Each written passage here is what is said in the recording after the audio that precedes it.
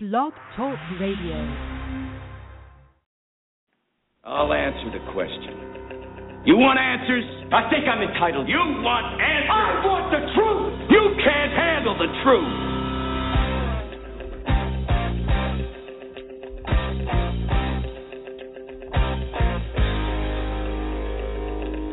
You've heard about it.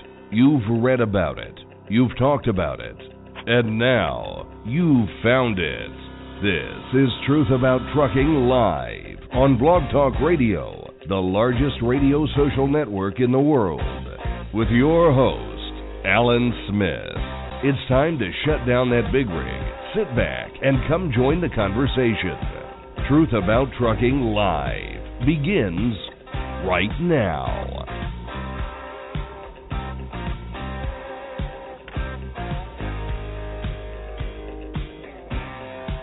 All right, welcome back, everybody. Today is Thursday, October 16th, 2014. Open forum this evening on Truth About Trucking Live. I'm Alan Smith along with Donna Smith, and I had to cut your phone off over there, Donna, because I heard you typing there.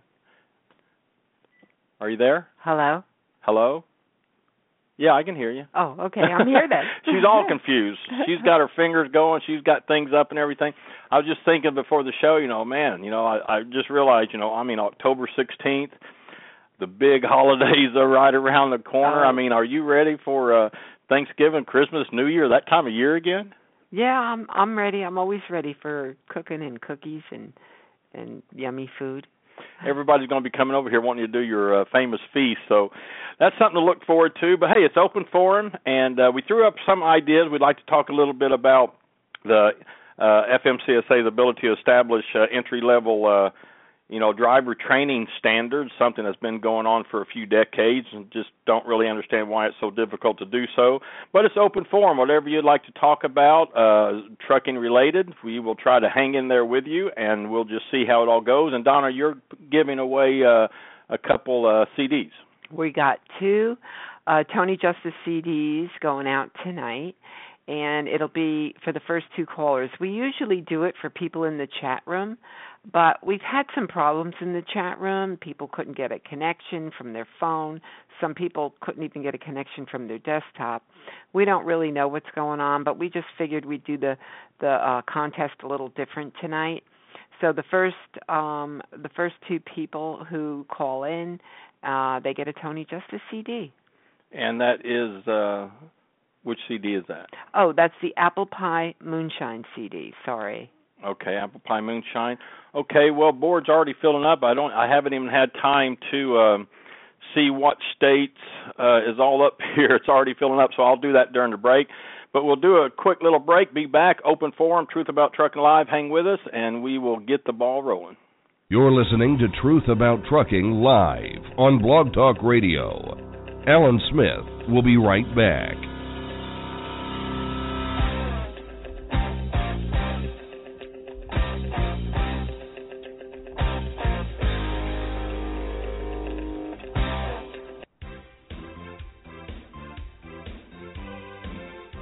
Hey everybody, Alan Smith here with Truth About Trucking Live on Blog Talk Radio. Have you been driving a big rig for a while now and considering starting your own business as an owner-operator? Well, Lone Mountain Truck Leasing offers the best lease purchase plan in the industry. With a small down payment and monthly payments around $1,000 or less, you make the monthly payment, and when the final payment is made, they hand over the title. It really is that simple. There is no big balloon payment at the end, and secondly, the truck is yours, not a lease plan under one trucking company. So if becoming an owner-operator is your goal, do it the right way. Do it the best way. Contact Lone Mountain Truck Leasing on the web at lonemountaintruck.com or give them a call toll-free at 866-512-5685. That's lonemountaintruck.com. And be sure to tell them that you heard about them on Truth About Trucking Live.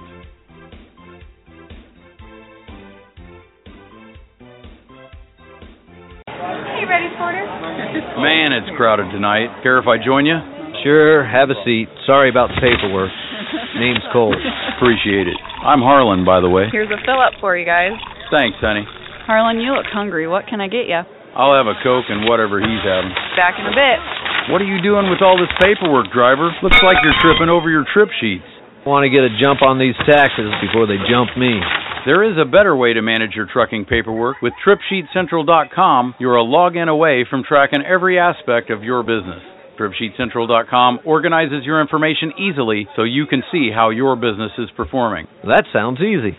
And it's fast. Time-consuming paperwork is eliminated with a low-cost monthly subscription. I no longer have to worry about invoices, settlement reports, or fuel tax returns. TripSheetCentral.com does that for me. Manage your business information securely with TripSheet Central. Visit TripSheetCentral.com at your next stop.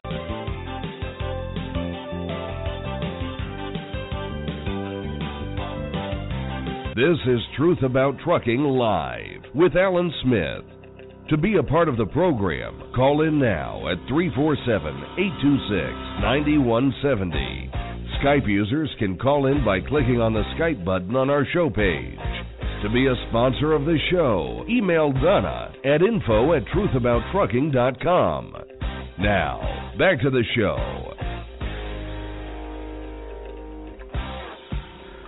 All right, we're back. Now, Donna, you want to just go ahead and start off with a 2 CD giveaway? Because I have several people up here with the hands already up. Oh, well, I don't see the switchboard, so you'd have to tell me the numbers. Oh, I know. Is that what you want to do, then? Okay, we have people with hands up, and Alan's going to, I guess you can open their line and ask who they are, and they can do it. Yeah, that's probably what I would need to do. So what we do is I've been the first ones that kind of popped up here. So we have Ohio, Vermont, Missouri, Texas, Alabama, New York. It just kind of goes all over the place. But the first ones up on the board were Ohio and Vermont. So let's open up Ohio, area code 216. Go ahead. Welcome to the show. Who's this? Hey, good evening, everybody. My name is Chuck Temla, and I'm in Olmsted Falls, Ohio, just outside Cleveland Hopkins Airport area. All right, Chuck. Well, thanks for joining us. What's going on? Oh, now do you? Okay, you won the CD. Yeah. You already. We'll do the contest first. So, I think I see you on Facebook. I guess what we usually do, if you're new to our show, you can just private message your address, and we mail you the CD. And that's how we do it. Or I can private message you. So either way, your last name? It's excuse me. It's Timblin. It's Timblin. And thank you very much. You're very welcome. Okay, so Chuck will get the Tony Justice CD. All right, well, let's roll along here, and as we roll along, I may just open up everybody's line since it's open forum. But what did you have for us, Chuck? Well, I seen your topics, on Facebook here as I was browsing around this afternoon, and I drive myself, and looks like a lot of good topics. I don't really have anything in particular to start off with, but probably have plenty to add on as we go along. Okay. All right, good. Yeah, it's open forum, so I'll just probably end up opening up everybody's line. Let's get Vermont here because he's the winner of the CD. He or she is a winner of the Tony Justice CD. Vermont, area code 802. Welcome to the show. Hi, Alan. How are you? Good. Who's this? John. Hey. Oh, hey, John. How are you? I'm good. Okay. How are you? Yeah. You down there. It's okay. Yeah, you talking to me? Okay, so you've got John. So there's the CDs, right? Yeah, John. Do you already have a Tony Justice Apple Pie Moonshine CD? Never have one. Okay. I don't have one, and I never won anything in my life, so I appreciate it. Okay, great. Well, all you have to do is private message your address, and we'll get them out to you, both to you and to Chuck. Okay. Well, I know what you want to talk about, I bet. Let me go ahead and open up everybody's line because it is open forum, and I know everybody probably get irritated sitting on hold. Let's go to area code 210, Texas. Hey, you're on the air. Everybody, this is Jeff. Hey, Jeff. Okay, hey, Jeff. And then let's drop down. Doing? Oh, good. Doing good. Good night. Let's drop down to Missouri, area code 417. Welcome to the show. Hey, Alan. It's Hal. Hey, Hal. Good to hear from you. And I'm looking here. I've got to scroll way down here. That's all the hands I see right now. Everybody just listening. So all your lines are open. We're just going to start the open forum. John, go ahead, take it away. Everybody feel free to just jump in whenever. What do you got, John? What do I got? Every time I bring up the word union, everybody jumps all over me like I'm saying a dirty word. I'm not sure what I'm doing. I mean, I don't know what people are waiting for. I mean, the drivers have been complaining now for I don't know how many years. Working conditions have been getting progressively worse. Right. And everybody sits around and they're waiting for some guardian angel to come out of the sky, wave a wand, and make everything better. And it just doesn't work that way. The government can't change things, and it's not going to change things. And they're going to negotiate wages and contracts and working conditions. They'll give people the bare bones minimum to make sure that they don't get exploited. But they're not going to give them any great wage or any real status. They're just going to give them bare bones minimum protection. The rest is up to the employees of the companies that we work for. And the way we've been treated over the last 35, 40 years as employees has basically been, we've been industry's only asset and the only place that they could go ahead and cut. And they've been cutting employee benefits and employee wages for 35 years, not just in trucking, but in just about all blue-collar industries. I mean, and it's killing America. I mean, because people don't have any money to spend. They're having a hard time supporting themselves. They can't spend money on things that would boost the economy. And, with the unions, the decline of the unions is part of the reason people don't have any money in their pockets anymore or job protection. And, we kind of need to get back on track here in this country and boost wages and boost employee welfare. And otherwise our standard of living is going to get lower and lower and lower. I just want to interject 1 second for all our listeners, and there's a lot of them tonight who this was written yesterday. It came out to create this awareness that the Teamsters. I'm reading an Overdrive title now. Teamsters score historic first win. FedEx drivers vote to join. What happened was that there was a 26-18 vote held on the 14th. FedEx Freight in Croydon, Pennsylvania, and they elected to join the union. Then if you scroll down the article, and I'm sure, John, you read this article already. Yeah. That it states that on September 12th, driver and dock workers at Conway's Laredo, Texas location became the first to join by a 55-49 vote. In California, the Teamsters also filed organized votes at the logistic and transportation companies, Los Angeles, Santa Fe, Springs, and San Fernando. So this is like a little movement going on, and John, it's kind of like the right time. We started the North American Trucking Alerts page, and if you looked at the video. And the drivers' complaints and wages was on top, and why they're leaving the industry, why they're not being retained in the industry, they're not staying. It's because the exploiting in the past just isn't working anymore. And you'll have companies who have come up, and Alan, correct me if I'm wrong, but I don't think 1 or 2 cents a mile is really cutting it. I mean, I believe if you looked at inflation, it would probably have to be about 20, 30 cents a mile. I don't think we can consider these raises that we're hearing today. I don't think we can really consider them raises. I just think that's just trying to getting us back up where we should have been anyway, or Not even at 1 or 2 cents. Not at 1 or 2 cents. I still think that the wages are far behind where they should be. They are. Today's cost of living. And there's no doubt. I think that in order to bring it up to all the increase in cost of living and over the 20 years that they haven't made up for the cost of living. I think the minimum would be 65 cents a mile. Just quickly calculating in my head. I would agree with that. I mean, because I can remember back in the 90s where if you worked for a freight company that they were earning around 55 cents a mile back then, a unionized driver. And that was really wasn't a very high wage even back then. It was just a reasonable income, give you a reasonable standard of living. And we can't only talk about cost for cents per mile. We got to talk about accessory pays and everything that we're expected to do. I didn't mean to interrupt you, but I mean. No, go ahead. No, I mean everybody's open, so we're going to have to interrupt. So don't worry about it. Okay.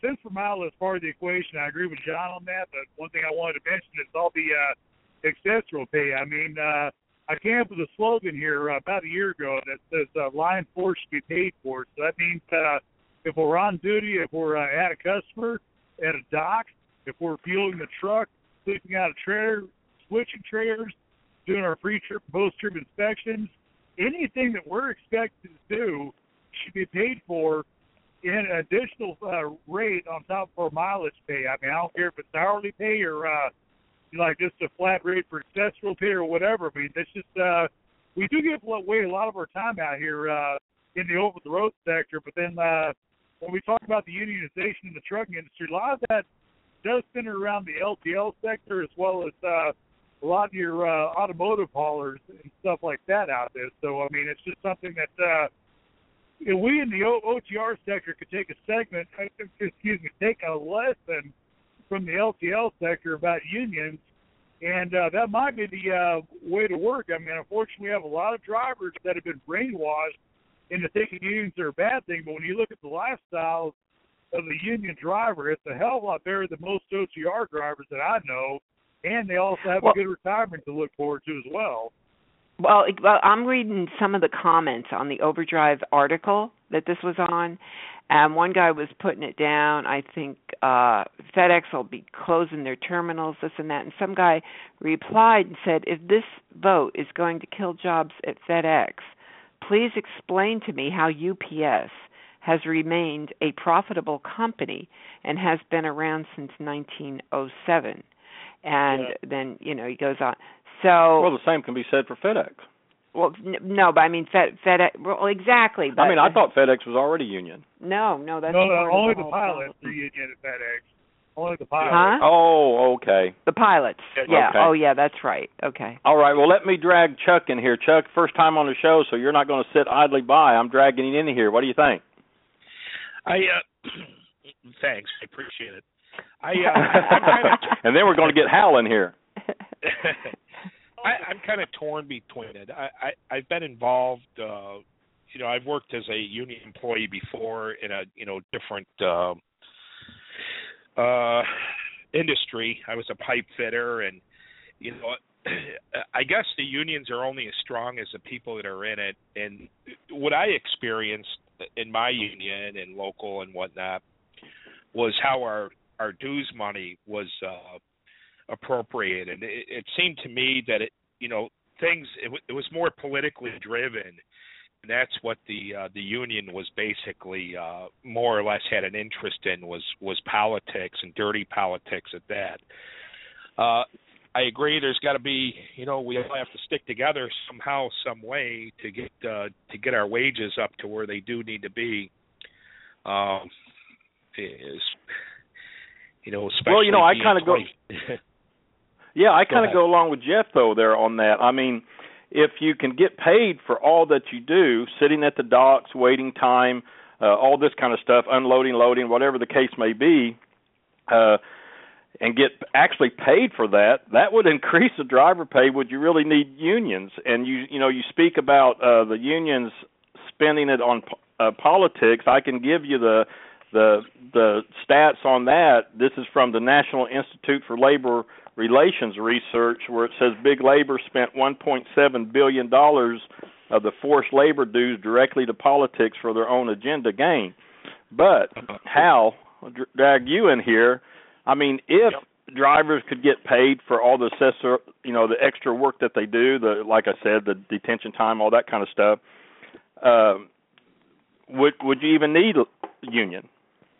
Actually, convincing the carriers to do that would probably dictate the need for a union, because they're not going to just cave in and do it on their own. I mean, it's one of those things like with the union slogan, unite we bargain, divide we beg. I mean, if we actually get the power of a union behind us, then that would give us a stronger lever to negotiate with. Well, yeah, the union would give a lot stronger voice in the end run. But, and then I'm kind of looking back at what you said previous. You got a lot of drivers out there today. I mean, they've been whether they've been conned into the belief or they've seen something different in union workings to where it negatively affected their families when they were growing up. Those are part of the issues that you're going to have to face in trying to convince drivers to unionize, or at least form up together and be strong enough to stand up to companies, shippers, receivers. Okay. That was a lot of wind noise. I can't hear you. Yeah. Is that you, Hal, talking? Yeah. Yeah, we're getting a lot of noise from your phone. Is it rubbing around or something, or?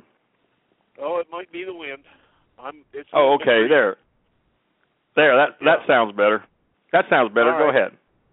All right. Well, what I was saying was, I don't remember who it was that just said it, but a part of the problem is going to be getting drivers to not be gun shy with the idea of unionizing, because over the years they've heard all these war stories, as we call them, about unions and the issues that have been faced there, the politics again. And whether or not some of these drivers, they might have been in families where their father was union and something took place where they worked, and maybe something happened where the union wasn't there. Like, say, I've seen some places try and form up, parts of a company try to form up and unionize, only to have the company shut down a terminal in that particular location. Like, one company I worked for, it was based out of Jacksonville, and it had terminals in 2-3 places in Florida, plus Louisiana, Mississippi, and Alabama. Well, Louisiana, that terminal decided they went ahead and voted in favor of unionizing. Well, they went home for the night, and the next morning they came in, and the place was empty. There used to be laws against that. I believe. Yeah, there used blackouts. to be laws. But I mean, if the drivers can be brought out of that negative attitude of unions and shown where they can work and where the dues that they got to pay don't go toward politicking or any of that garbage, and have a free rein and a stronger rein on what's going on, then they might have a better chance. They might stand a little stronger toward the idea of unionizing. Personally, I think that if drivers will take the time to stand together and have the heart to be in it and see definite changes, then, yeah, they could unionize and they could make a difference in getting something happening. Well, just the talk of having a union could get these people who are, first of all, they're crying that there's a shortage. What are we going to do? We're going to have 200,000, a shortage of 200,000, this and that. And so for everybody who's listening, Hal is one of the founders of our website, along with Alan and I and John Burnett, and we put this together. And it's actually to create awareness and accountability. So this idea of unions right now is a perfect timing as we get ready to fully release the North American Trucking Alerts website, because it's a website of accountability. And if anybody goes to NorthAmericanTruckingAlerts.com and they look at that video, this is exactly what it's talking about, the driver problems with the wages and why they're leaving, why they're not staying. and it calls for accountability of all these people within the industry that have to be responsible for these problems surrounding the drivers. I mean, NADA is a website about the professional driver and supporting them, and it's really an extension of Ask the Trucker and Truth About Trucking and the Truck Drivers Social Media Convention, all about the driver. And I'm going to give you an example of accountability that we're talking about, since we're talking about the carriers now and pay. So on this website, if people want to take a pledge, a carrier, and they realize the seriousness of everything right now, we talk about Teamsters and Conway and FedEx, if they would need to step up and say, okay, we're going to pay detention time now, and then we would all recognize that and display it, or they're going to pay a more livable wage, just like we were talking about before, let's say 65 cents a mile, or respecting the driver when they're fatigued, even if there's hours left on the clock, or ensuring that that all rights are recognized, and then share it. And there's going to be examples of each. I don't want to go through all the different areas who have to be accountable. Like I'll just say the names: the CDL training schools, groups and organizations, drivers, and the advocates. And yes, drivers need to be accountable for their behavior and the way they do things also. Brokers, shippers, and all the examples are going to be up there when it's finally released. But what I'm saying is there's two ways this can be done, okay? And either they are unionized or that everybody in the industry recognizes the problem instead of moaning, groaning, crying, complaining, and then does something about it. And that's what this website's all about. Yeah, we need a little less talk and a lot more action, just like that Country West song says, right? That's right. Exactly, Jeff. I mean, because, and this is a perfect time for this to come up, because it's saying, look, this is serious now. Okay? I mean, I got to let loose. Go ahead, let loose, John. I'm busting at the seams. Go ahead, John. We don't want you to bust over there.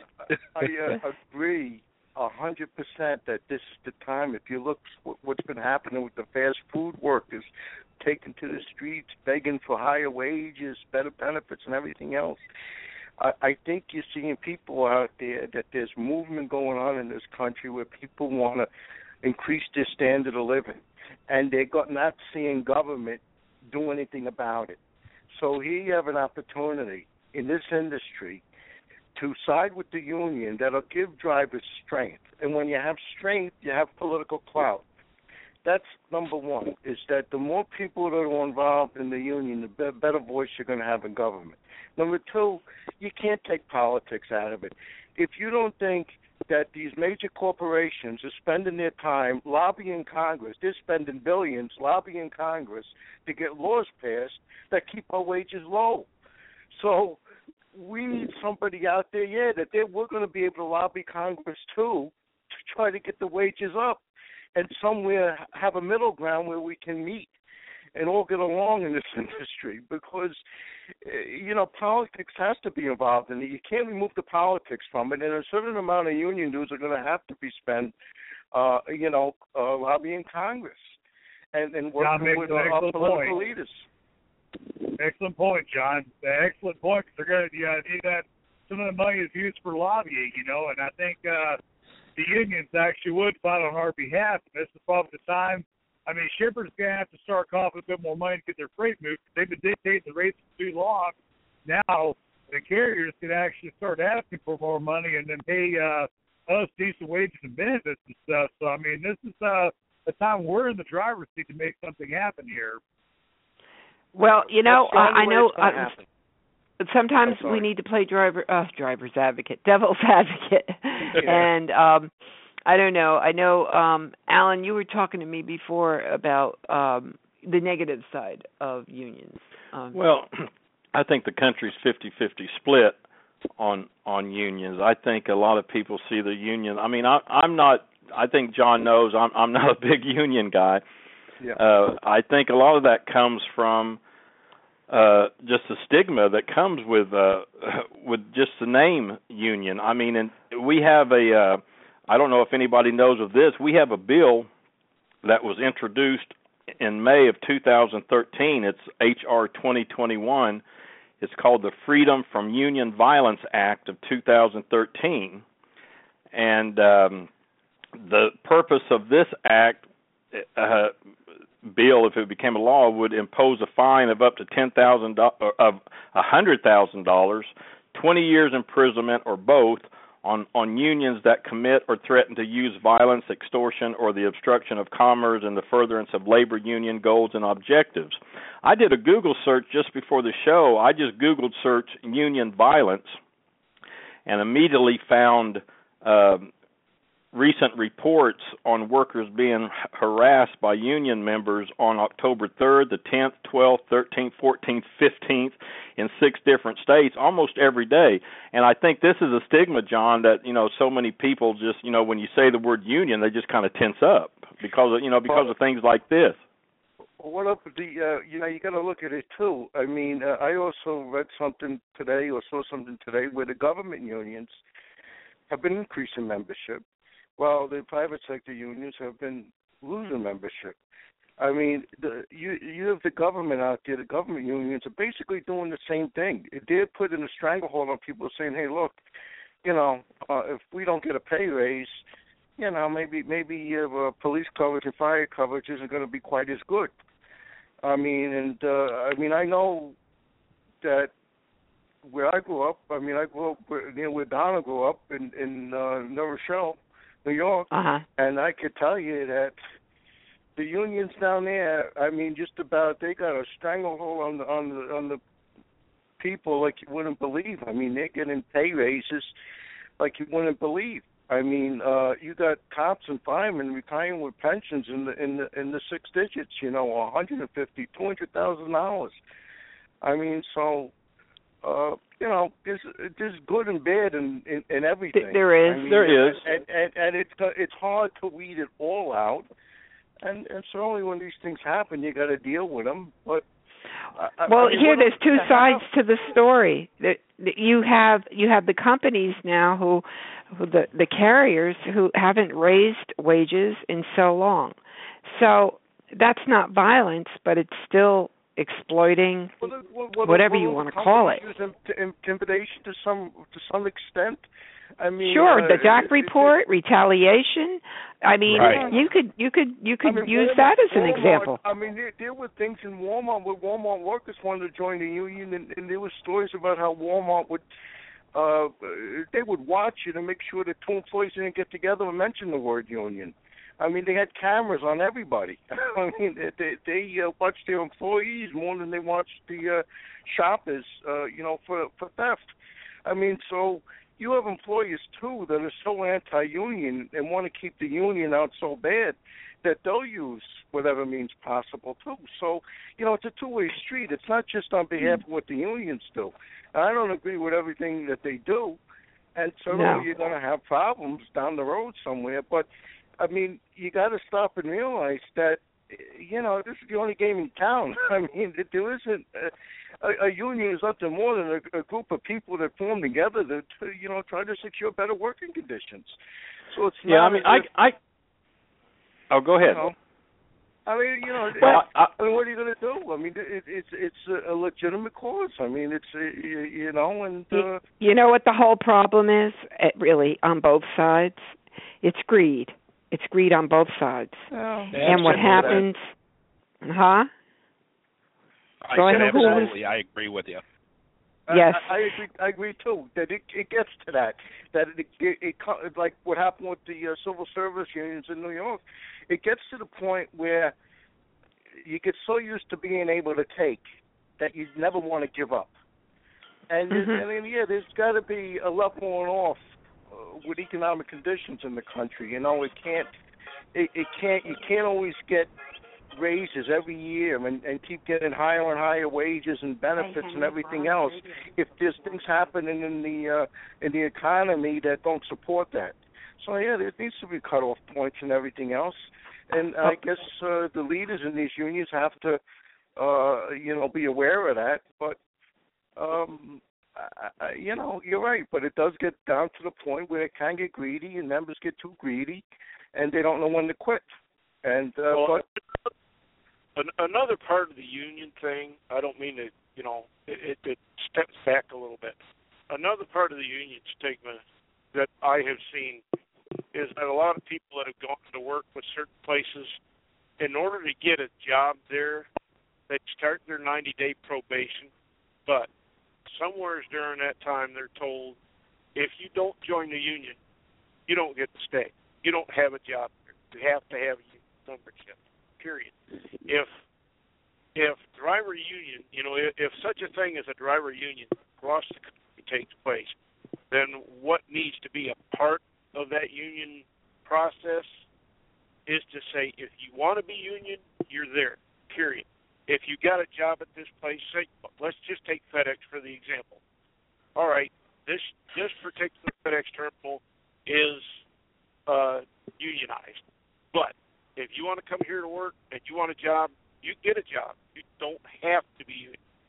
That's a lot of stigma that a lot of people feel. That's another part where a lot of people are kind of hesitant about joining a union, because if they go to a place, they're saying either you've got to be union or you can't have a job here.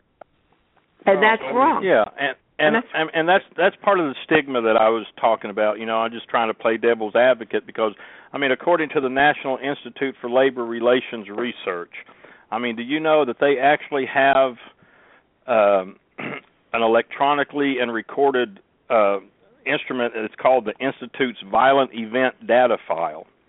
And since 1975, union violence is responsible for at least 203 American deaths, over 5,800 incidents of personal injury, over 6,400 incidents of vandalism, and tens of millions of dollars in property damage.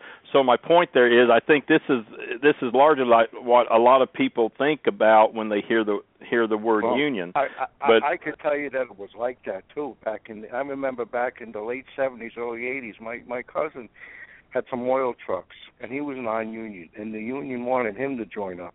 And that's exactly the kinds of things they did. They would follow around the trucks, slash tires, intimidate drivers, and we had to have two people on the truck in order to, so somebody could look out for the truck and the driver while oil was being delivered. So they did, and have it's wrong. That kind of violence. That kind of violence existed. I don't know that it's as prevalent today as it was back in the late 70s, early 80s, and whatnot. Well, let me tell you my story. My father had a butcher shop, and he worked on he worked on volume, so he didn't make a lot of money, but it was a good business, and he could not afford union workers. He just couldn't afford them with all the benefits. It was the benefits more than the hourly wage, and so he hired non-union, and the union we were up in New York. I guess it was the meat cutters union was always on him. Well, thank goodness my uncle and my cousin were the head of the meat cutters union, so they kind of, they kind of kept them at bay. The people who would mention it and say, okay, that type of thing. But my father was not a union guy because he was small business and he could not afford them.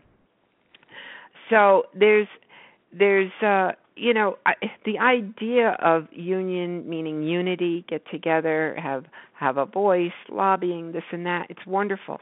But getting back to it, when it gets to the point where greed takes over, and that's on either side, or harassment, which takes over on either side. Drivers are harassed by companies, right? Not where they're death, but their livelihoods. When you destroy a driver on their DAC report. But what did they try to do to Abe? That's what I'm saying. It's on both sides, and it's humanity, and that's what we're really discussing right now. But if Abe was union, he'd still have that job. Oh yeah. Well, no, didn't he quit? He quit. Abe quit. I thought they told him he was too high profile. and they had to. No, not the people that he did the video with. No, I think they just made it miserable for him.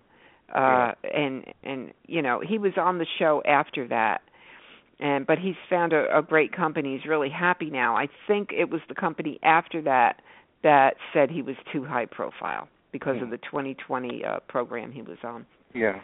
Well, okay. Listen, I don't know if the union will ever. I mean, look how long the Teamsters been around. You know what they got started in 1901, and so I don't know. Chuck, you were under a union, so you didn't sound like you were too much for them. I mean, look at Michigan. I mean, don't you think the union had a lot to do with the auto industry just kind of going bust in Michigan? Or correct me if I'm wrong. What do you think? I think it was corporate greed that did that. Corporate greed? I would have to agree with that. I think that, I'm sorry, I don't mean to cut off. No, that's okay. Go ahead. To a degree, because, I mean, union, the way I've seen it over the years, the unions come in, we want more, all right? More pay, more benefits, you know, just more of everything, more or less. And the companies are pressured, either you pay more and you give more, or we lock up and you can't create any cars. You can't put anything out. There goes your productivity. Right. There goes your production. There goes your income. You know, there goes all the earnings that you're fighting to make. So the companies are more or less forced to capitulate, and in order to make up for it, they have to raise the prices on the vehicles they produce.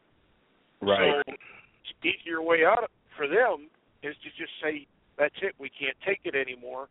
So they, you know, you got NAFTA. So a lot of them went south. They went into Mexico or wherever else to where they can get a lot of things produced a lot cheaper, and all they need people for is just put them on the assembly line so they can go ahead and assemble the parts that are brought back up. Who was the one that said corporate greed? I'd like to hear the explanation on that. I don't know who said it. Jeff. Oh, that was Jeff, but he just dropped off. But he might his phone just dropped. But here he just came back on. Okay. Jeff. Okay, Jeff. You said something about you think Michigan and the auto industry bust was corporate greed.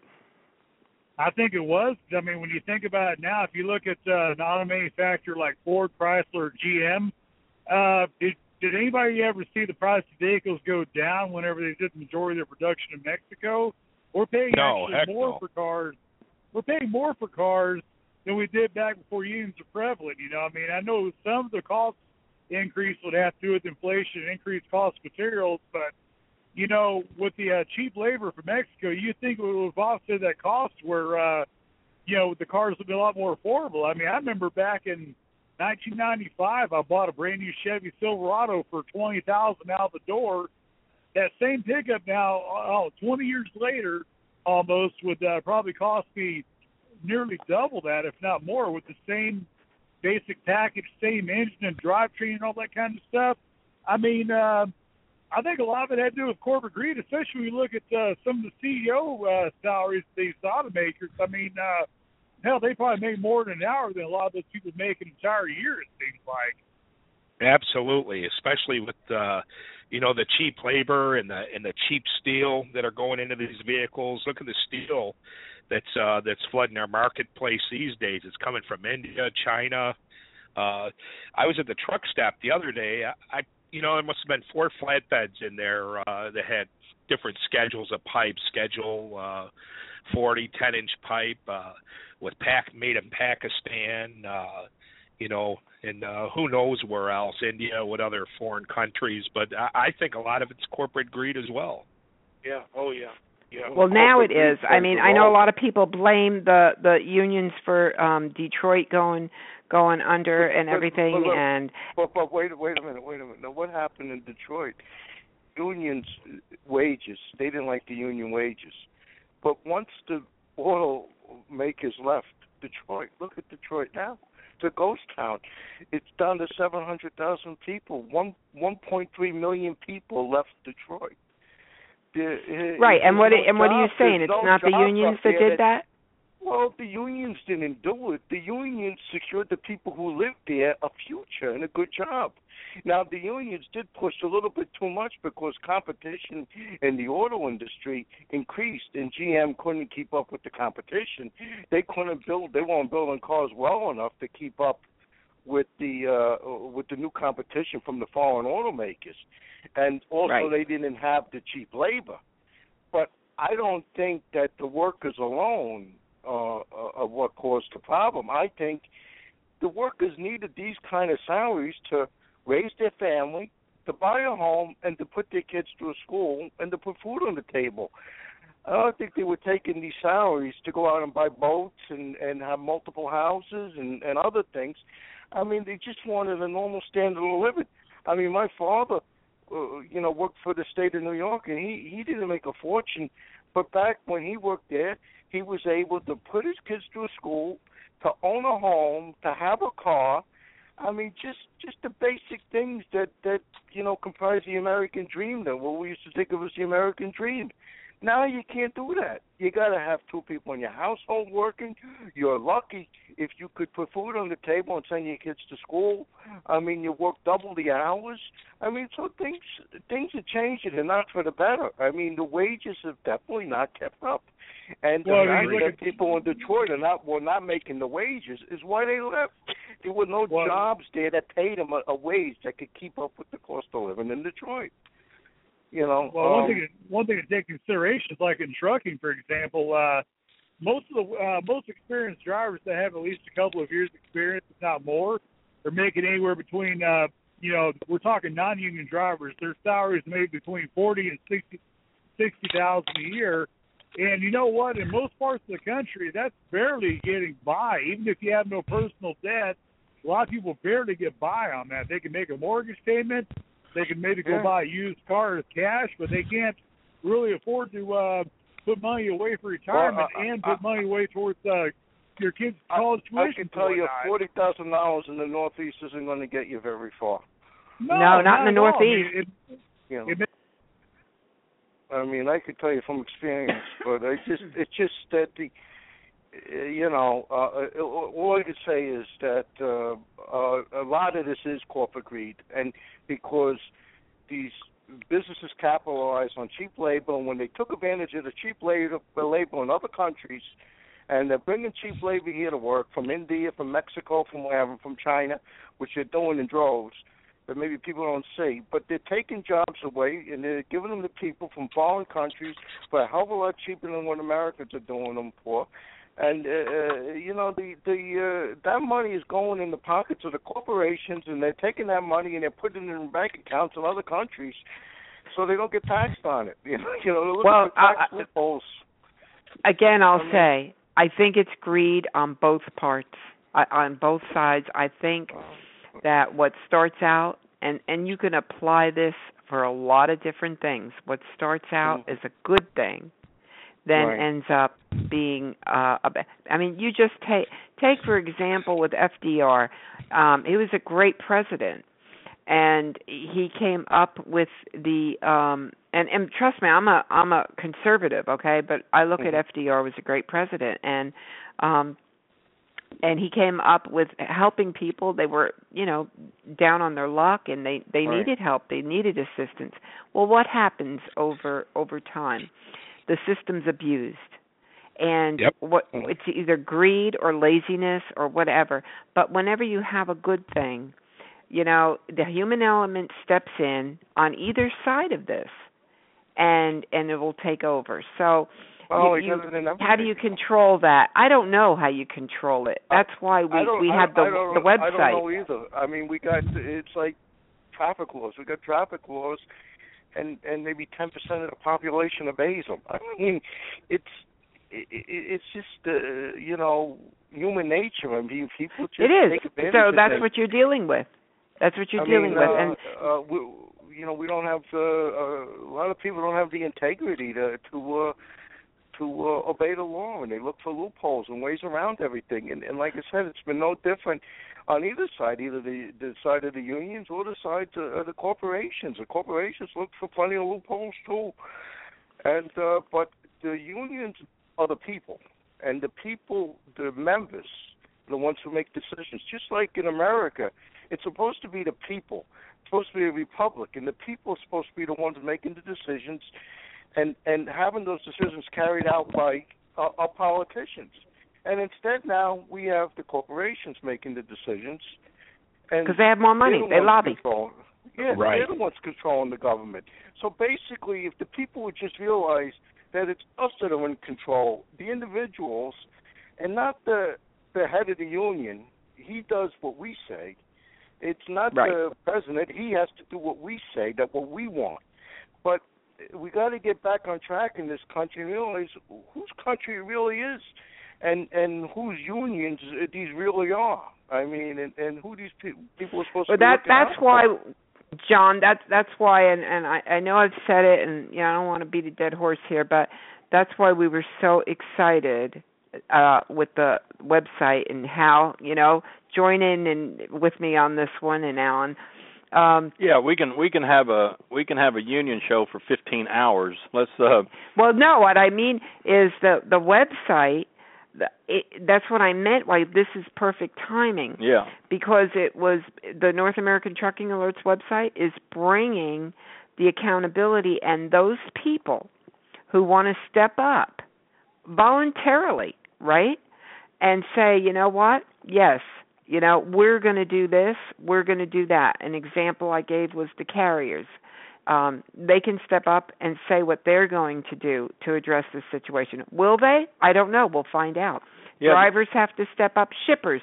We've already got one company, and when we release it fully, the website, that believes shippers should allow parking. Now, there's going to be, stipulations because a lot of the drivers abuse that privilege, and they've ruined it for themselves. However, those who step up are going to shine in their community, and that's the goal of the site. If people are accountable for all these problems, and give the site again, Donna. Drivers need to raise their own standards when it comes to professionalism and whatnot too. I mean, I know I've been banging that drum for a long time, but I mean, if we learn how to take pride in ourselves and look and act more professional, then we're going to actually gain a lot of respect from upper management and the general public. I mean, because the general public is a much bigger voting bloc than we are, but if we gain their respect, they're going to more than likely want to vote in our favor, especially once we have a chance to form a connection with them to where they have a chance to get to interact with us, to get to understand what our jobs are about. They'll more than likely be voting for people that would be willing to support us and whatever we need to do as far as getting anything changed in our favor. I mean, there's ways to do that, but we have to earn that respect of the general public. We can't just demand it to go on strike or any other kind of nonsense. We have to earn it, just like any kind of a military medal. It's something that it's earned, it's not given. Well, here's my prediction. With this all coming out, with the Teamsters and FedEx and Conway, that if the companies themselves don't step up and do something, I do see something like this, moving forward. I mean, I just do. So that's what I mean when I say it's perfect timing. You can either do it voluntarily or not. And what's the name of the site? Oh, okay. Alan wants me to say the name of the site. It's North American Trucking Alerts.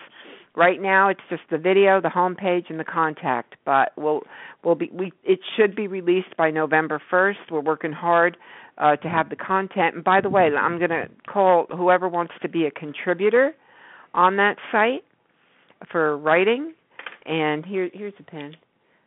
And I'd be willing to do that. Okay. Then you just give us an email. I can do either that. Hal, you can contact Hal on Facebook or Alan on Facebook, or send us info at truthabouttrucking.com or North American Trucking Alerts at gmail.com. There's all kinds of ways to get a hold of us, but we're looking for contributors for this website, and it's all about accountability. And we already know the issues. Okay?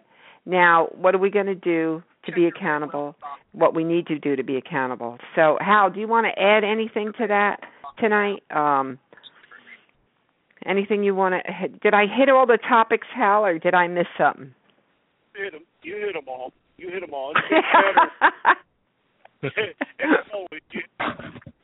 Huh? No, it's just a matter. It's more just a matter of everybody being a part. I mean, getting people together, getting them to recognize what truckers are facing today, the issues that need to be addressed, bringing not just the drivers, but trucking companies, shippers, receivers, everybody in this country to an understanding, bring them together to understand exactly what's going on out there.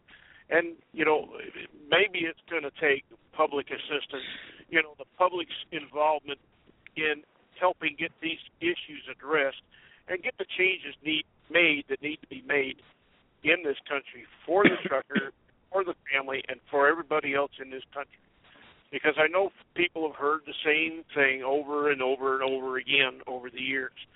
If things don't change and if they get bad enough and drivers finally get together that say, we've had enough, the changes aren't coming, you're not doing anything to help us, you're not doing anything to make these changes. If the drivers really get together and have that kind of attitude, and fully, I don't care, it doesn't matter if you're union or not, union, company, owner-operators, independents, if they all end up putting on the brakes, this country will come to a stop in a day, 2 days tops. 2 days tops, this country comes to a stop. Because, absolutely. There's no, where are you going to get things when, look what it affects. Every single well, thing. see, this is the thing. I mean, for years, I think the carriers and a lot of people, the freight brokers, the shippers, everybody got away with a lot of things with drivers. And you know what? It's coming to a halt now because drivers, they're not striking. They're just leaving. They're leaving, or they're not. They're coming into the industry. They're not staying. And with the poor CDL training that's going on, they're staying either because they're leaving either because they don't want to stay, they don't like the lifestyle, they don't like the pay, which is peanuts, or they're getting in accidents because of the poor CDL training and they have to be let go or terminated because it's affecting the CSA scores. So, one way or the other, there's a lot of changes that need to take place. And look at the Teamsters sued the FMCSA with the truck driver safety advocates for better CDL training. So they see the writing on the wall with all this. So, it's not a totally bad thing about unions. I think it can cause competition as far as the mindset of the carriers, like, well, we better do something, or it might end up like that. But on the other hand, you hate to see it turn into greed too, like it has in the past. So it's 6 to 1, half dozen to the other. If you get some companies going union and things get better at these companies, you're going to see other companies start losing people and trying to get into the better companies. So sooner or later, whether you go union or not, I think everyone is going to have to, the wages are going to have to go up across the board. Exactly. That's the point. Yeah.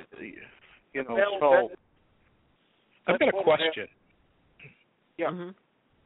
Sorry. Was this business more professional? I'm just curious. Does anybody see this business as more professional back in the 70s and in the early 80s, or do they feel that it's more professional now? I think it was more professional back then because back in that time you had more drivers wearing uniforms. Even over-the-road carriers, a lot of them wearing uniforms. I mean, like I mentioned earlier, I'm an over-the-road guy myself, but I do voluntarily wear a uniform, and Alan and John have seen photos of me in uniform too. I mean, I'm all about maintaining a professional appearance and also acting the role of a professional too. Whenever I go to a customer, you know why it was more professional back then? Because drivers were actually proud to be a driver. Exactly. I mean there was pride to it, and the carriers treated you. Go ahead. It's a profession, and you got a future out of it. Guys, what right. is their profession? They stayed there for 20, 30 years. They retired, and they had enough to live in their retirement. When they couldn't work anymore, they had enough money to go on living. And it's a big difference now. And I agree. What I admired the most and why I got into this business was because I admired the uniforms. I admired the fact that you had all these companies out there that own their own trucks, these private carriers, Sherwin-Williams, Pittsburgh Paints. I mean, even Schneider, when they were unionized and everything else, it was so much more professional, and the drivers had to have a lot more skill. They were trained better. They presented a better image. They were more courteous on the roads. At least this is the way I saw it. And I respect the profession. Exactly. And I just. But they paid them well back then too. Exactly. Okay. They paid them what it was worth. Exactly. What do you think? What do you think they're willing to take now at 22 cents a mile or whatever it is for trainees? And the amount of time away from home is just horrible. I mean, right. So there's a problem. Keeping you out there forever. Right. Well, to add to what you were saying about that, the way drivers were back then, and how they were proud to work for their companies. They wore the uniforms, and I already said that part. They were proud of their companies. They were proud to work for their company because the companies represented them a lot better, and they took care of them because they had drivers, good, qualified drivers that knew what they were doing, that respected the work that they did, and they earned the respect of their companies and their customers in the same process. You had people with mannerisms and ethics back then, unlike today. Yeah. Today, going out. So a lot of it, part of it's part of it's corporate greed. Part of it's just, as far as the drivers go, part of it is just the drivers saying, "I've got a job. That's it." I'm making a check, and that's all. That's it. They've given up on everything else. A lot of them have, not all of them, but a lot of them. But the older senior drivers that are watching what's going on the roads today, they've gotten to a point that had enough. With the quality of drivers that are out there today, they've dropped off and just said, "I'm getting out of this before one of them idiots kills me." Yeah, well, let me ask y'all this. I mean, we're getting short of time here, but I do want to touch on a little quick on driver training standards, and I got 4 experienced drivers here, so.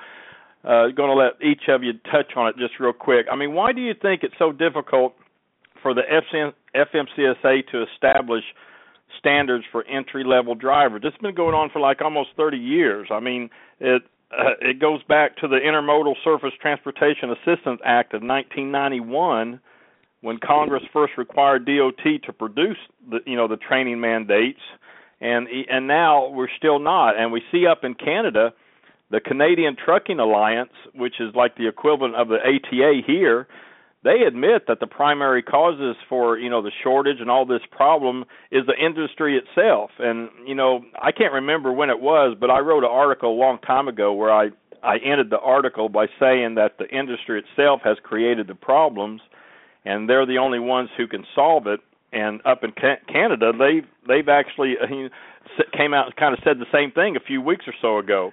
But let me start with you, Chuck. I want to get each one of your opinions on this. I mean, why do you think it's so difficult for the FMCSA to come up with just a entry level, a training standard for entry level drivers? Because if that was the case, and Canada is mentioning this too, that would raise the skill, which would also should raise wages. But what do you think, Chuck? I want a chance too. Okay. Well, I'm not sure I'm really qualified to even because I can guarantee you folks have more experience than I do. I'm still fairly new. But when I was going through well, that's CDL even better. School, but we'll get it from a newer driver, so that's even good. So go ahead. I really don't know. I can't really comment fully on it, but I can tell you what I was told when I went to CDL school here in Ohio.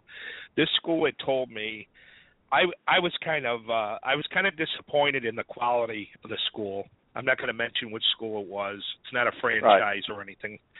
But excuse me, they told me that their only and primary concern is just to make sure you have just enough knowledge to get your CDL license, and that's it. Right. You know, they were totally unprofessional. There's a problem. I thought, in my opinion. Even driving around, going on our road test and whatnot throughout the school, you know, the instructor, he's too busy pointing out, you know, women and their short tops and stuff at the time, and it was just totally unprofessional. But and this is what the government grants and subsidies are going to. Okay, go ahead. Exactly. But that's really all I have to offer. You know, I'm learning. Okay, let me ask you real quick. Let me ask you real quick, and I want to try to get to everybody. I'm running out of time here. But when you came out of that CDL school, did you feel like you had adequate enough training? I mean, did you feel safe? No. Okay. No, I didn't. I thought the pre-trip was poorly presented. I'll be honest here. I failed my first 3 road tests before I even got on the road because the way we were taught the pre-trip didn't meet the tester's criteria. I went through 3 different instructors at the same school, got 3 different ways of learning the pre-trip, none of which satisfied the state inspector. You know, so no, I didn't feel safe at the time. I do now, though. Oh yeah, I'm sure. So so you get 3 different ways to do a pre-trip. So I mean, that's why there should be training standards. John, what do you think on this entry-level driver training standards? Why is it taking so long? Why is it so difficult?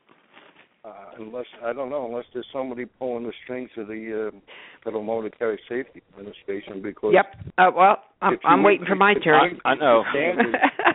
If you increase the standards, then you reduce the pool of drivers, and you're already in a shortage. So, yeah, but if you increase the standards, I'm sorry, I'm out of line.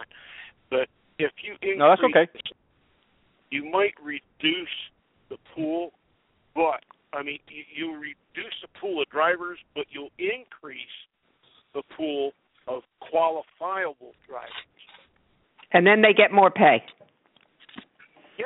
That doesn't sit well with a lot of people. Exactly. That's the point, I think, and it's all about money. What do you think, Alan? Well, that's the whole reason I'm trying to I brought this up, because I'm trying to hit the pin here. But, Jeff, go ahead. What do you think? I think a lot of it has to do with the fact that carriers are dues-paid members of the American Trucking Association, and the American Trucking Association in general is kind of contributing to a dumbing down of the trucking industry. What they're trying to do is focus more on the quantity of drivers that they can put in carriers' seats, carriers' trucks, instead of thinking about the quality of it. I mean, I think the dumbing down has actually hurt the industry more than anything. It's all a matter of safety versus cost, and cost, the concern for cost will always win. But I'm kind of setting you up here, Donna. Okay. Take off. We've got a little bit longer here to go. Okay. Well, when the FMCSA in 2007 had that regulation proposed rule, everybody was up in arms because of the cost it would be, accreditation. They bringing in instructors for classroom, and I mean, it was just, and finally the FMCSA gave up on it. But it is all about money, and I think one of the statements made that just makes me cringe is the fact that they said there's research trailing back from the 1980s has failed to show any strong correlation between training and reduction of crashes. That is ludicrous, and the only reason they can say that is because there is no record of it. There is no data. There is no data. For 5 years, we over here have looked, searched. I asked Richard Wilson, hey, have you ever seen any? Nope, I haven't seen any. So sure, they can say, well, there isn't a correlation. Better training isn't going to improve. Well, how do you know? Well, the research doesn't show it. What research? Well, there isn't any. Okay. So now they put in this, they want to get they really are giving up because I think it's so frustrating. All these people are lobbying. All these, I mean, no matter what they do, they can't do anything right. They've given up. So now they've got this RegNeg of regulation negotiations where they said, okay, then you guys all decide. And we'll bring in people from all different areas of the industry, and I hope there's a ton of owner-operators and for once, safety advocates, because the safety advocates are pushing hard for the CDL training. And I don't think drivers realize it because they feel a lot of the regulations are, they blame it on the safety advocates. But the truth is they have pushed for higher wages. If you read the things they say, they state that drivers only get paid by the mile and they're put under all this pressure. They know what's going on, okay? So if we could really hold hands with them because they're asking for a lot of the same things we are. Of course, they're pushing EOBRs and speed limiters, which, that's one of the things that drivers don't like about the advocates. But I think, if you look at the whole picture, they're fighting for a lot of the same things the drivers are. So it's all about, I guess the bottom line is it's all about money. And the training schools are, petrified that they'd really have to give something worthy of their $6,000 in 3 weeks. Right. Okay. All right. They'd really have, and that would decrease their profits if they had to have classes and people who really understood the rules. They'd have to add more to the curriculum. It would be a real course. Second thing is, I think there's a fear of skilled labor. Okay, and then what's going to happen then? There's going to be wage increase. Well, the fact is that the wage is something has to be done already, and this 1, 2, 3 cents, 10%, and all this ridiculous nonsense to show that you're making a hey, look at us, we're going to give 3 cents a mile. Oh, really? Wow. What is that? About what, $50 a week? Yeah, it just doesn't do anything. So, I mean, I think the reason there has not been training standards established for entry-level drivers in the last 20, 30 years is because it all has to boil down to the cost that would be involved. And when you have safety versus cost is winning every time. But well, listen, man, it's been a good show. I got to wind it down here, but Chuck, John, Hal, Jeff, everybody else listening on the line, boy, it's a good show. Really appreciate it. And Chuck, I hope you join us again too, as well as everybody. Oh, absolutely. I had a great time. It was my first time listening and calling in, and I really enjoyed it. Appreciated everybody's input there. I learned a lot, so I'll be back.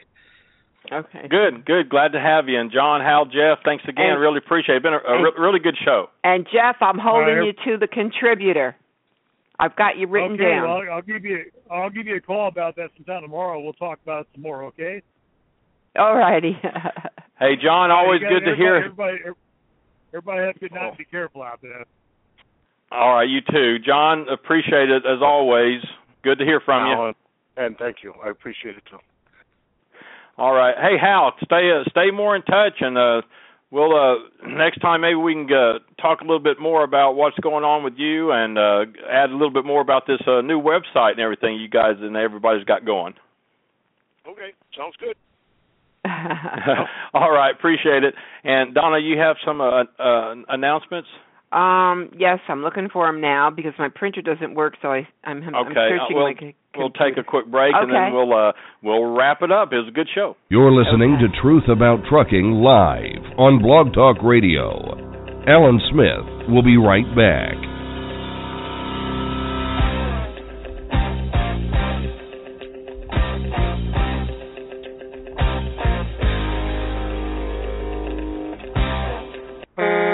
Heads up, truckers. Are you looking for deals on trucks, trailers, parts, or equipment? Or maybe you need to sell something truck-related? Well, there's a great spot on the web where truckers deal with other truckers. No middlemen involved. That's why we call it trucker-to-trucker.com. There's no charge at all for looking, and if you want to place an ad for what you're selling, it's just $19.95, and it runs till it sells. So whether you're buying or selling, it's time to log on and take a look. trucker-to-trucker.com. Check it out. That's trucker-to-trucker.com. Hey everybody, Alan Smith here with Truth About Trucking Live, and I want to tell you about truckerlawyers.com. Truckerlawyers.com helps drivers with their legal needs, and they specialize in workers' compensation, trucking accidents, employment law, and other areas, but they never work for trucking companies. Truckerlawyers.com arms you with important information regarding workers' compensation and your legal rights, and they are also available to help you find assistance for additional legal issues. This includes determining how to get you the best benefits possible for your situation. The website truckerlawyers.com is a resource where you can learn more about your legal rights as a driver. Feel free to continue the social media conversation by liking them on Facebook at www.facebook.com/truckerlawyers and follow them on Twitter as @truckerlawyers. Call them to talk through your questions at 1-800-736-5503. And when you call truckerlawyers.com, be sure to mention that you heard about them on Truth About Trucking Live. There's a lot of copycats out there, but you know, there's only one. Truth About Trucking Live. Now, back to the show. All right, Donna. Well, man, it's 7:15 p.m. Eastern Time. It's already dark outside. I don't like that at all. But, I don't either. Well, you've got about 6 or 7 minutes. What's going on? Oh boy, I better talk fast. Well, we just heard the advertisement from truckerlawyers.com, and that's one of the announcements I want to make tonight. Truckerlawyers.com is they represent They continually talk about workers' compensation. That's their main focus. They also have employment, personal injury, Social Security, disability, and consumer safety alerts. So they've been a sponsor with us for a long time, and as everybody knows within the trucking community that we are very selective with our sponsors. So we're really proud to have these guys on board. They're wonderful people. We've met them all. Let's see. The announcement is they now have a truckerlawyers.com /mobile website for everybody with a smartphone. The site will make it easier for drivers who use cell phones and tablets to contact the firm for help with workers' comp, personal injury, and employment law issues. The firm's attorneys have over 70 years of collective experience in workers' compensation and personal injury law. For more details about the firm, with your truck drivers, go to truckerlawyers.com to read about the informational topics such as finding qualified lawyers to handle your case. And again, the firm's blog continues to include news on workers' compensation, employment, personal injury, Social Security, and consumer safety. You can find them on Facebook, Twitter, just Google Trucker Lawyers on Facebook or Twitter, whatever you're looking for. But we're really excited that they can share that now with drivers on a mobile app. So that's truckerlawyers.com /mobile, and you can save that. They just keep coming up with They stuff. are very techy, yeah. That's are. a really techy group over there, and I can't tell you what wonderful people, and I would call them driver advocates. Definitely. For sure. So anyway, that's one announcement. I want to just mention this came out recently. This is interesting. And we saw this, James Lamb put this out there of SBTC. Note the announcement of the FMC, which is the Federal Maritime Commission, is dropping the 2013 proposed rule 515.21, in which they stated they were going to raise the ocean freight forwarder bond to reflect inflation. Now they now intend to keep it at 50,000. It was supposed to go up to 75,000, which brings to thought that the Ocean Bond is leaving theirs to 50,000, despite last year's increase in the FMCSA property freight broker bond to 75. So there's it's a little interesting how that works. One other note: the FMCSA is soon to release a proposal to raise the motor carrier independent trucker liability insurance to either adjust for inflation or significantly raise it beyond inflation. And Alan, I don't know, it's either going to, I mean, well, that's already at 750,000, right? Yeah, and they haven't said how much. They haven't said how much, but I have heard numbers, and I can't believe it would go this high as $4.4 million. It's probably going to go like maybe in $1.5 million, $1 million. I have no idea. I would think between $1.5 to $2 million, but who knows? Oh, I know, but it's it's interesting how the Federal Maritime Commission has actually kept theirs. They've decided to keep theirs at 50,000 and forget inflation. So I guess it's all how people look at these things. Once again, for everybody, all about how much money you can push under the table. Yeah, I guess. I'll just end saying, we are really excited once again about our two latest websites, TruckingSocialMedia.com, NorthAmericanTruckingAlerts.com. And we are looking for people who want to join the circle of trust, as we call it, people who are committed. We are selective on advertising and sponsors, but if you feel you're on board to support professional truck drivers and you're a person or a company of integrity, then you can call us at 352-465-7476 or write us at info@truthabouttrucking.com. And we'll be thrilled to speak to you about supporting professional truck drivers. And you've got Jeff coming on that board, contributor. Oh, I'm sorry. Yeah, I'm glad you reminded me. We're having contributors come onto the North American Trucking Alerts website, and contributors, as they may not know what that means. Oh, videos, articles, information. Anything that holds to either making a pledge, working on a solution. It's more of an active site. So when you contribute, you have an idea that you're following through with. So, for example, if like Jeff's really big on image, so he's going to write. If he writes an article, he's a great writer too. So. Yeah, and plus he's an excellent writer. He was a journalist for 9 years. So yeah. So he'll write about what he is actually doing to contribute to the positive image, and I'm sure he'll be writing about other things too. But we have Brian Carlson of the Drive for Freedom organization, and if you go on Ask the Trucker, he just wrote a wonderful post on Ask the Trucker. I guess it's facebook.com/Ask the Trucker. It's Alan's personal page, and I do a lot of the social media, so I took that and I shared it in a lot of the groups, and it got a lot of positive reviews on his idea of the accountability that needs to take place, and that's what this website's all about, accountability. And so he's going to be a contributor. And I'm sure there's a lot of other people. I haven't checked the email today since we did the call to action for people to be contributors to this website. But what it's going to do, it's really going to create a unity within the trucking community. And we're looking for carriers, shippers, freight brokers, and organizations who are stepping up and what they want to do to be accountable, take their pledge of what they're going to do to be accountable. And this is what we were trying to say before.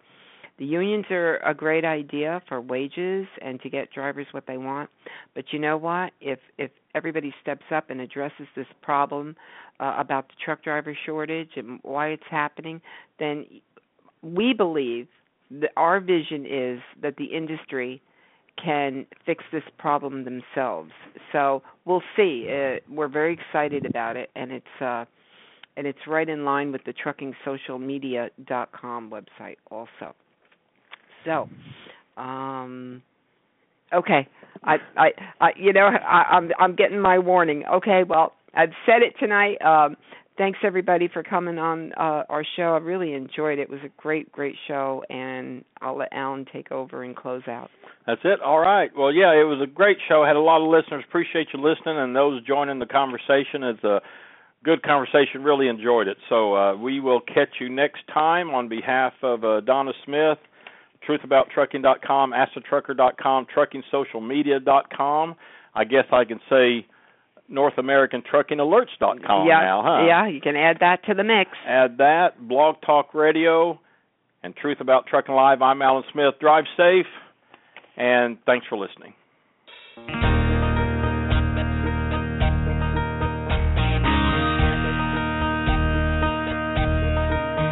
I've been driving these rigs since '79. Never got a ticket, never crossed the line.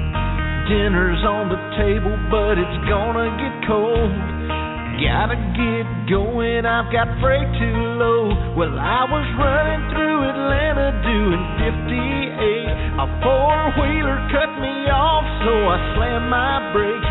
Well, the truck went left, but the trailer threw right, and I saw my life flash before my eyes. I'm just trying to make a living, running the road, loving my family from a cell phone. Nobody understands, can't get no helping hand. Lord, have mercy on the trucking brand. I was fighting the wheel, and the next thing I know, I hit the sidewall, and over I go. Falling so fast I had no time to scream. Burning hot metal flying all around me. Well, I laid there for a minute, little out of my head, not knowing if I was alive or dead. The highway patrol said, let me give you a hand. Then he laughed and said, son, you better check your pants. I'm just trying to make a living, running the road, loving my family from a cell phone. Nobody understands, can't get no helping hand. Lord, have mercy on the trucking brand.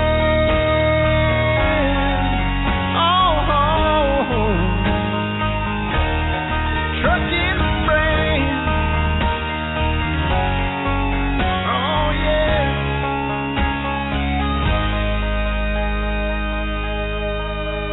Well, he looked at me and my burning rig, checked out the damage that was done to the bridge.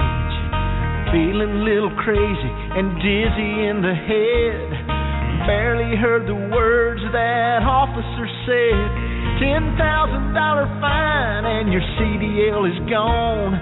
Better call your mama to come take you home. 3 million miles and never a glitch.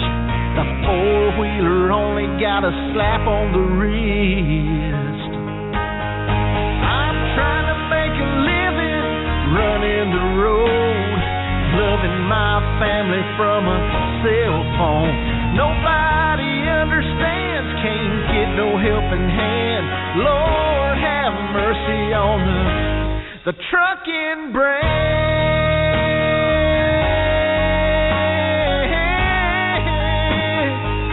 On the trucking brand. Lord, have mercy on the trucking brand.